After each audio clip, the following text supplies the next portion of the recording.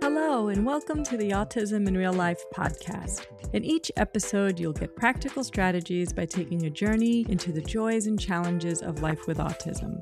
I'm your host, Ilya Walsh, and I'm an educator and the parent of 2 young adults, one of which is on the autism spectrum.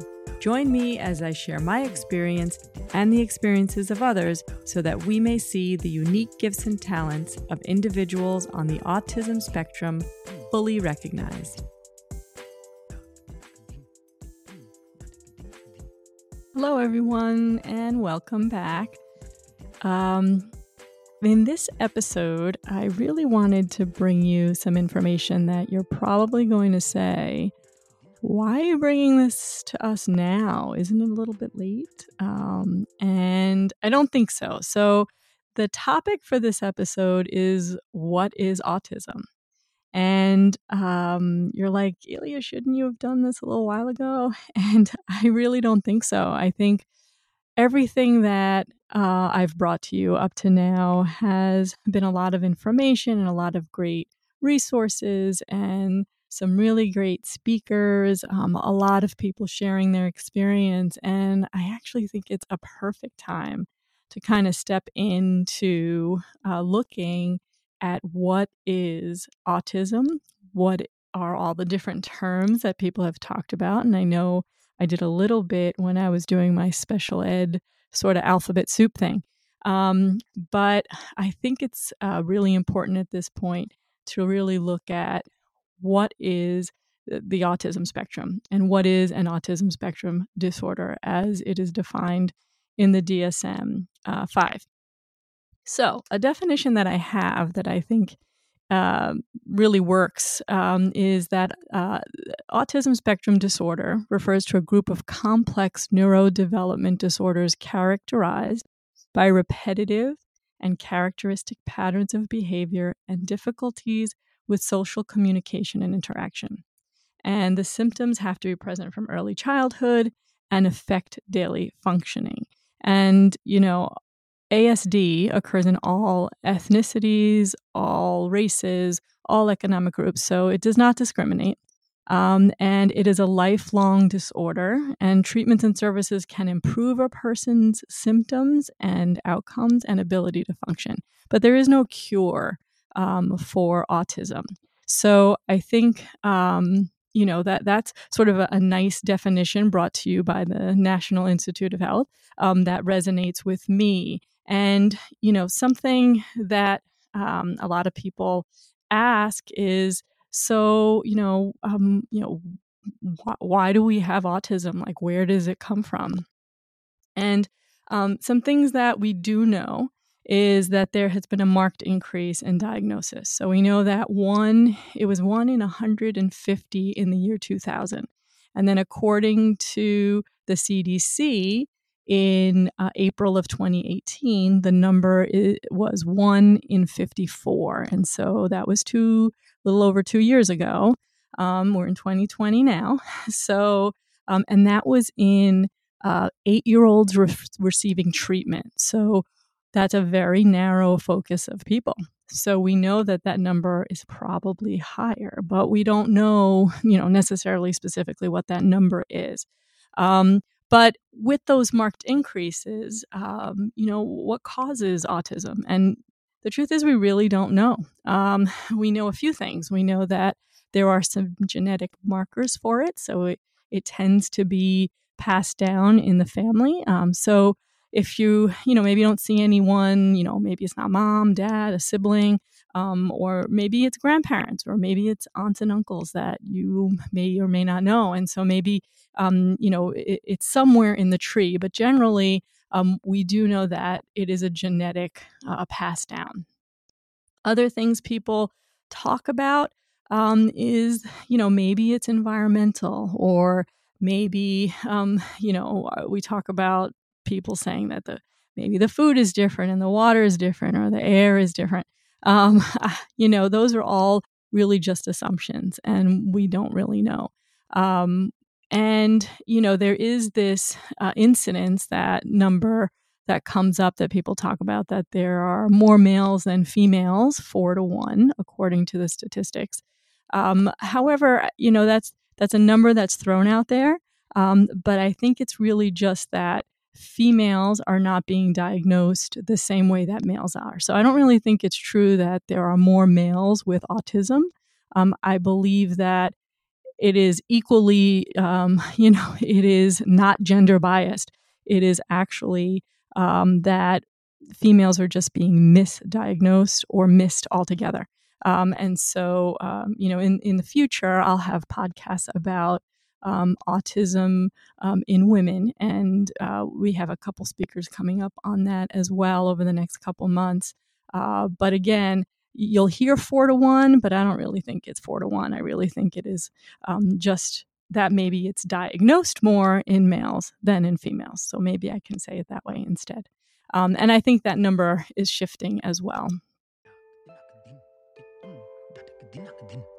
Hi, this is Elia. Just wanted to let you know that SSG also offers trainings, consultations, and parent coaching. Check out my offerings at thespectrumstrategy.com, and I'd love to hear from you.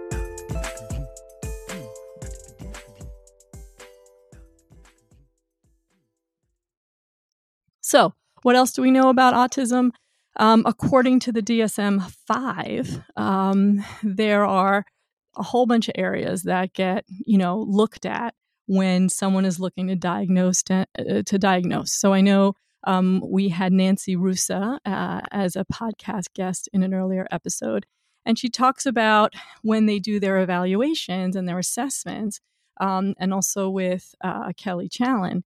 There are different things that get looked at. And here are the things that get looked at. So we have social communication, we have restricted and repetitive behaviors. And those two are really the primary areas that get looked at. And then from there on, the other layers that go into that are that the symptoms that we're noticing, or the challenges that we're noticing, have to be present in early development, and that the symptoms cause significant impairment to daily living. And we can explain it better by other diagnoses, such as global developmental delay or an intellectual disability. So those are separate diagnoses from an autism spectrum diagnosis.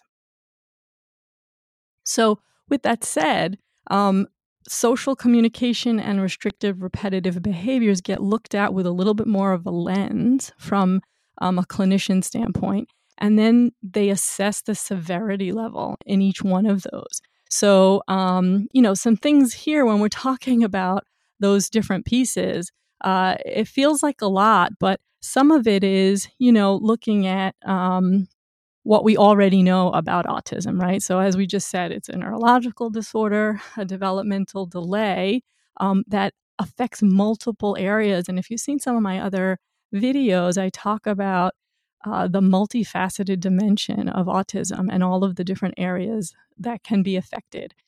It is also, lifelong. So while we might bring in some strategies and bring in some tools and supports to help with some of the challenges that exist, they may not, they might be good strategies and they might work. But sometimes those strategies might sort of have an expiration date and you have to start something else or try something new.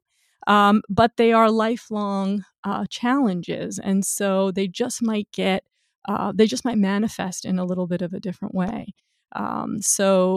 Again, the areas that are affected kind of don't go away necessarily, but maybe we learn to better manage. And maybe we learn some really good tools and strategies, but sometimes they might not always work forever, right? So we might have to try new things.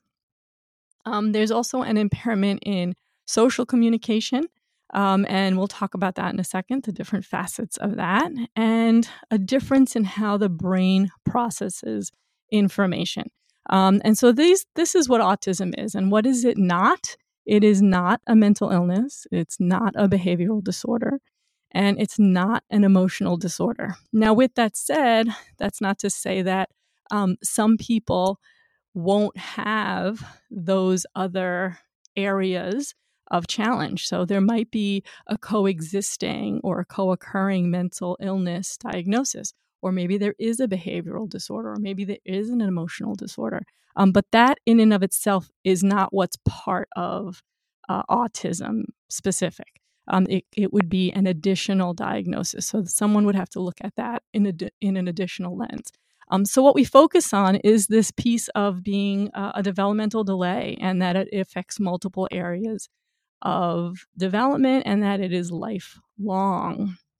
And those different areas, if we look at the social communication lens, what we notice is that there are all different facets to social communication, right? So we have social emotional reciprocity, and then we have self-advocacy, which also comes from self-awareness.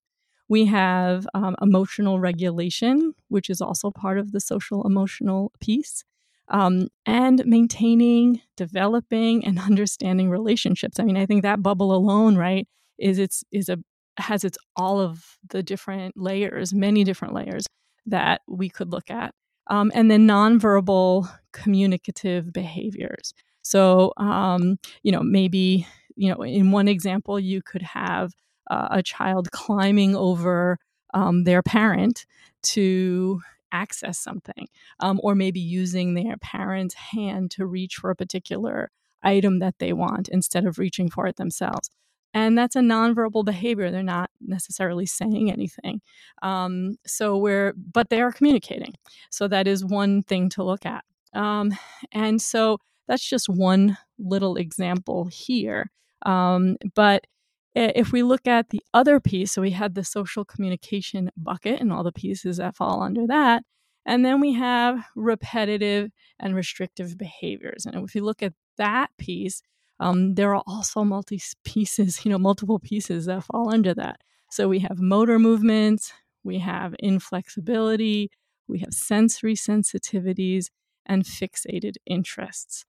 So if we look at all of these, and we've been talking about some of these over the last few podcasts, if we talk specifically about motor movements, we just had a podcast with Autism Fitness, and their whole focus is on building this particular area, which is gross motor, fine motor, visual spatial. Now, those particular areas can affect so many different things, but what they do really helps to kind of fine tune some of that. And again, a strategy, a tool that we can use to help kind of fine tune maybe some areas of challenge with motor movement. Things that we think about when we talk about inflexibility, maybe there's this very strict need to stick to routines that can't be changed, at least not with a lot of notice, perhaps, which could be a strategy. And then transitioning. So maybe there's transitioning from one activity to another, one class to another, maybe one person to another, or one location to another. So those can be challenging for someone with autism. And then the other piece could be theory of mind. So theory of mind is really what some people might also call perspective taking. So, maybe what I think is in my head, most of us know that not everybody thinks the same way we do. But sometimes there can be little pieces with people diagnosed with autism where they might not always recognize that what's in their head is in someone else's head, or that they might not always understand what the other person is thinking or where they're coming from. So this kind of can get a little overlapped with the social communication piece, and you'll see how sometimes these things sort of blend together. But when we talk about theory of mind, that's what we're talking about. Think of it as perspective taking. And another piece is the sensory sensitivities. Now, we've talked about working with occupational therapists, and a lot of the work that an occupational therapist might do is sensory processing work, or maybe sensory integration work. So we might hear those terms. But with someone diagnosed with autism, the areas that will get looked at during an assessment would be sensory seeking behavior. So maybe this is where you'll see someone might want a really tight hug, like super squeezy hug. And you might see sensory averse behavior, where you might see that someone really doesn't like to be touched at all. Or maybe at certain times it's like, no, right now I can't be hugged. So we have the opposite extreme there. And if this can happen in the same person, by the way. So it could be that someone, one day really needs that super tight hug, and some days it's like, no, I really can't do that right now. And then also with sensory sensitivities, it's really bringing in outside input, right? So sensory input that comes in through all of the senses. So maybe it's too many lights, too many people, too many voices, too many sort of things on the body. So maybe, we talk about the tags and the clothes and things like that. So, this is where that comes from. So some people might be sensitive to those things. And also having to take in all of that information and then synthesize it, can sometimes be challenging. The other piece here we talked about is fixated interests. And so when we're looking at it from the DSM-5 perspective, they talk about fixated interests that are abnormal in intensity, almost obsessive, I guess we would say, and they can be distressing in changing the focus. So you would actually cause distress when taking away or when removed from whatever that fixated interest is. So this is where we talk about special interests. And I have a couple podcasts and did a whole conversation with Tony Attwood about, special interests and why they are so important for those with autism. But as a diagnostic criteria, it would get looked at as, does this person have fixated interests of, we would say abnormal intensity, but they really can get very consumed and, it can overtake their time. So when I talked with Tony Attwood, we talked a lot about that, and we talked about when it works and when sometimes it doesn't work. And then there are additional impacts of an autism diagnosis. There is anxiety. There might be executive functioning challenges and also working memory challenges. And these three are also can be very large areas of impact.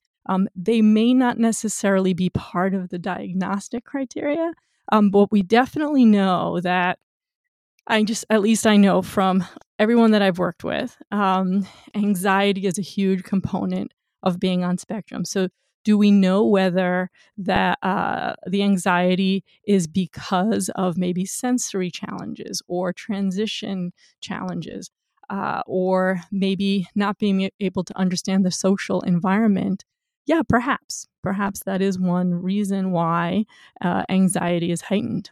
Or is anxiety an additional diagnosis where it's just generalized anxiety, or maybe there's something else that we're not aware of? And I also have a whole other talk that I will share with you on co-occurring diagnoses with autism, and we can really kind of delve into the different areas, and you can see how the nuances sort of overlap, and it can get a little muddy and a little confusing, and why it can be difficult for clinicians to know what the right path is to take working with our folks, or knowing what the right strategies can be. So, that's for another conversation for sure. But I think knowing that anxiety is a huge part of being on spectrum is super important. And then executive functioning. When we talk about executive functioning, we might see the backpack that's sort of overflowing with stuff, or maybe it's the locker or desk that looks like it's kind of throwing up at you. But it can also be how to organize your thoughts. It can also be how to organize writing. It can also be carrying out various tasks and following multi-step processes. So that is another area. Now, if we have a student, let's say, who has trouble following multi-step directions, and now they are trying to complete a task, but they can't. Can that heighten anxiety? Yeah, I think it can. So then if it heightens anxiety, then is it the executive functioning, or is it that the child is anxious? All of it, maybe.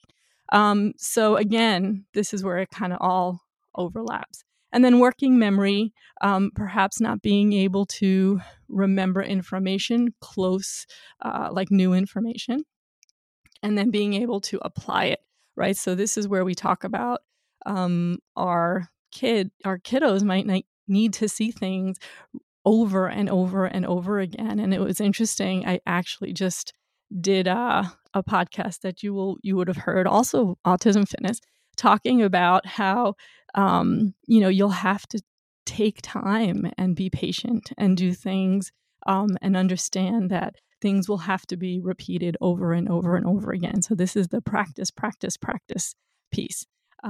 So that is working memory. And other areas that we think about, we want to just not talk about all the areas of challenge, right? We also want to look at what are strengths.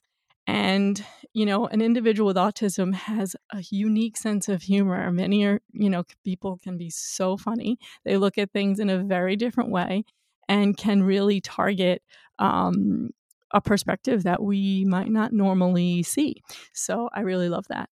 Very detail oriented. So if we talk about that fixated interest and we look at it as, wow, they're really detail oriented. Wow, we could actually, have that be a strength and not necessarily something that takes them away from doing what we think they should do. I shall put that in quotes. Honest, fair, and just. Those all kind of come together.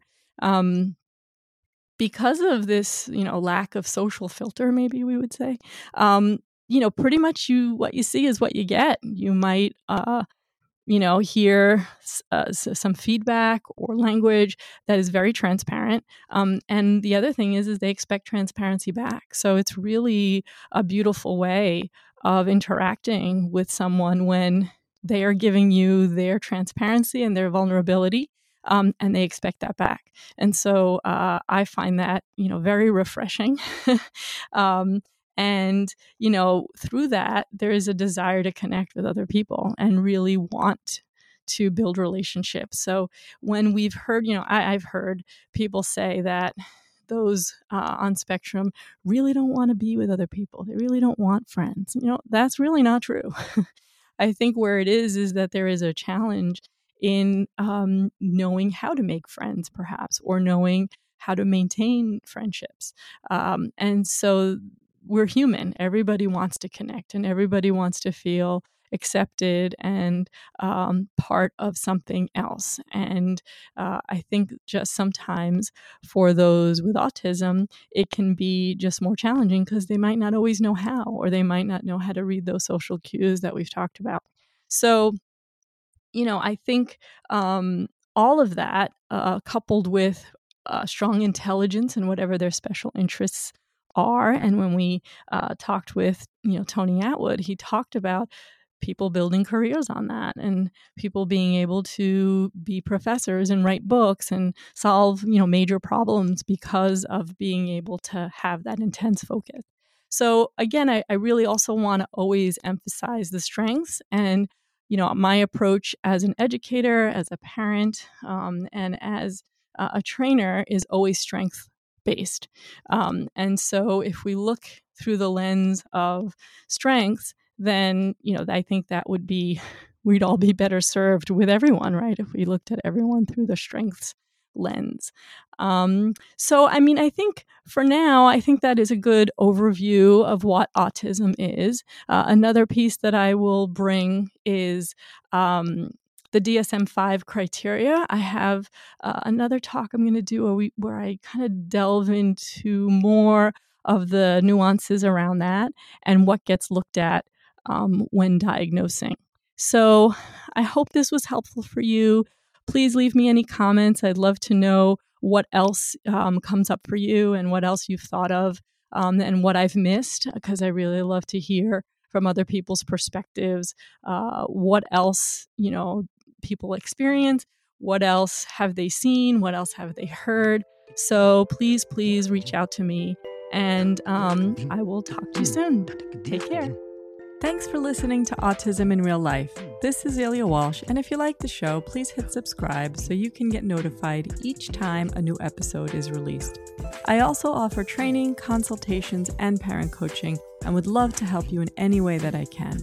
You can check out my offerings at thespectrumstrategy.com, and when you join my email list, you can get a code to receive a discount off of an online class or a coaching session. Looking forward to hearing from you. Take care and see you next time.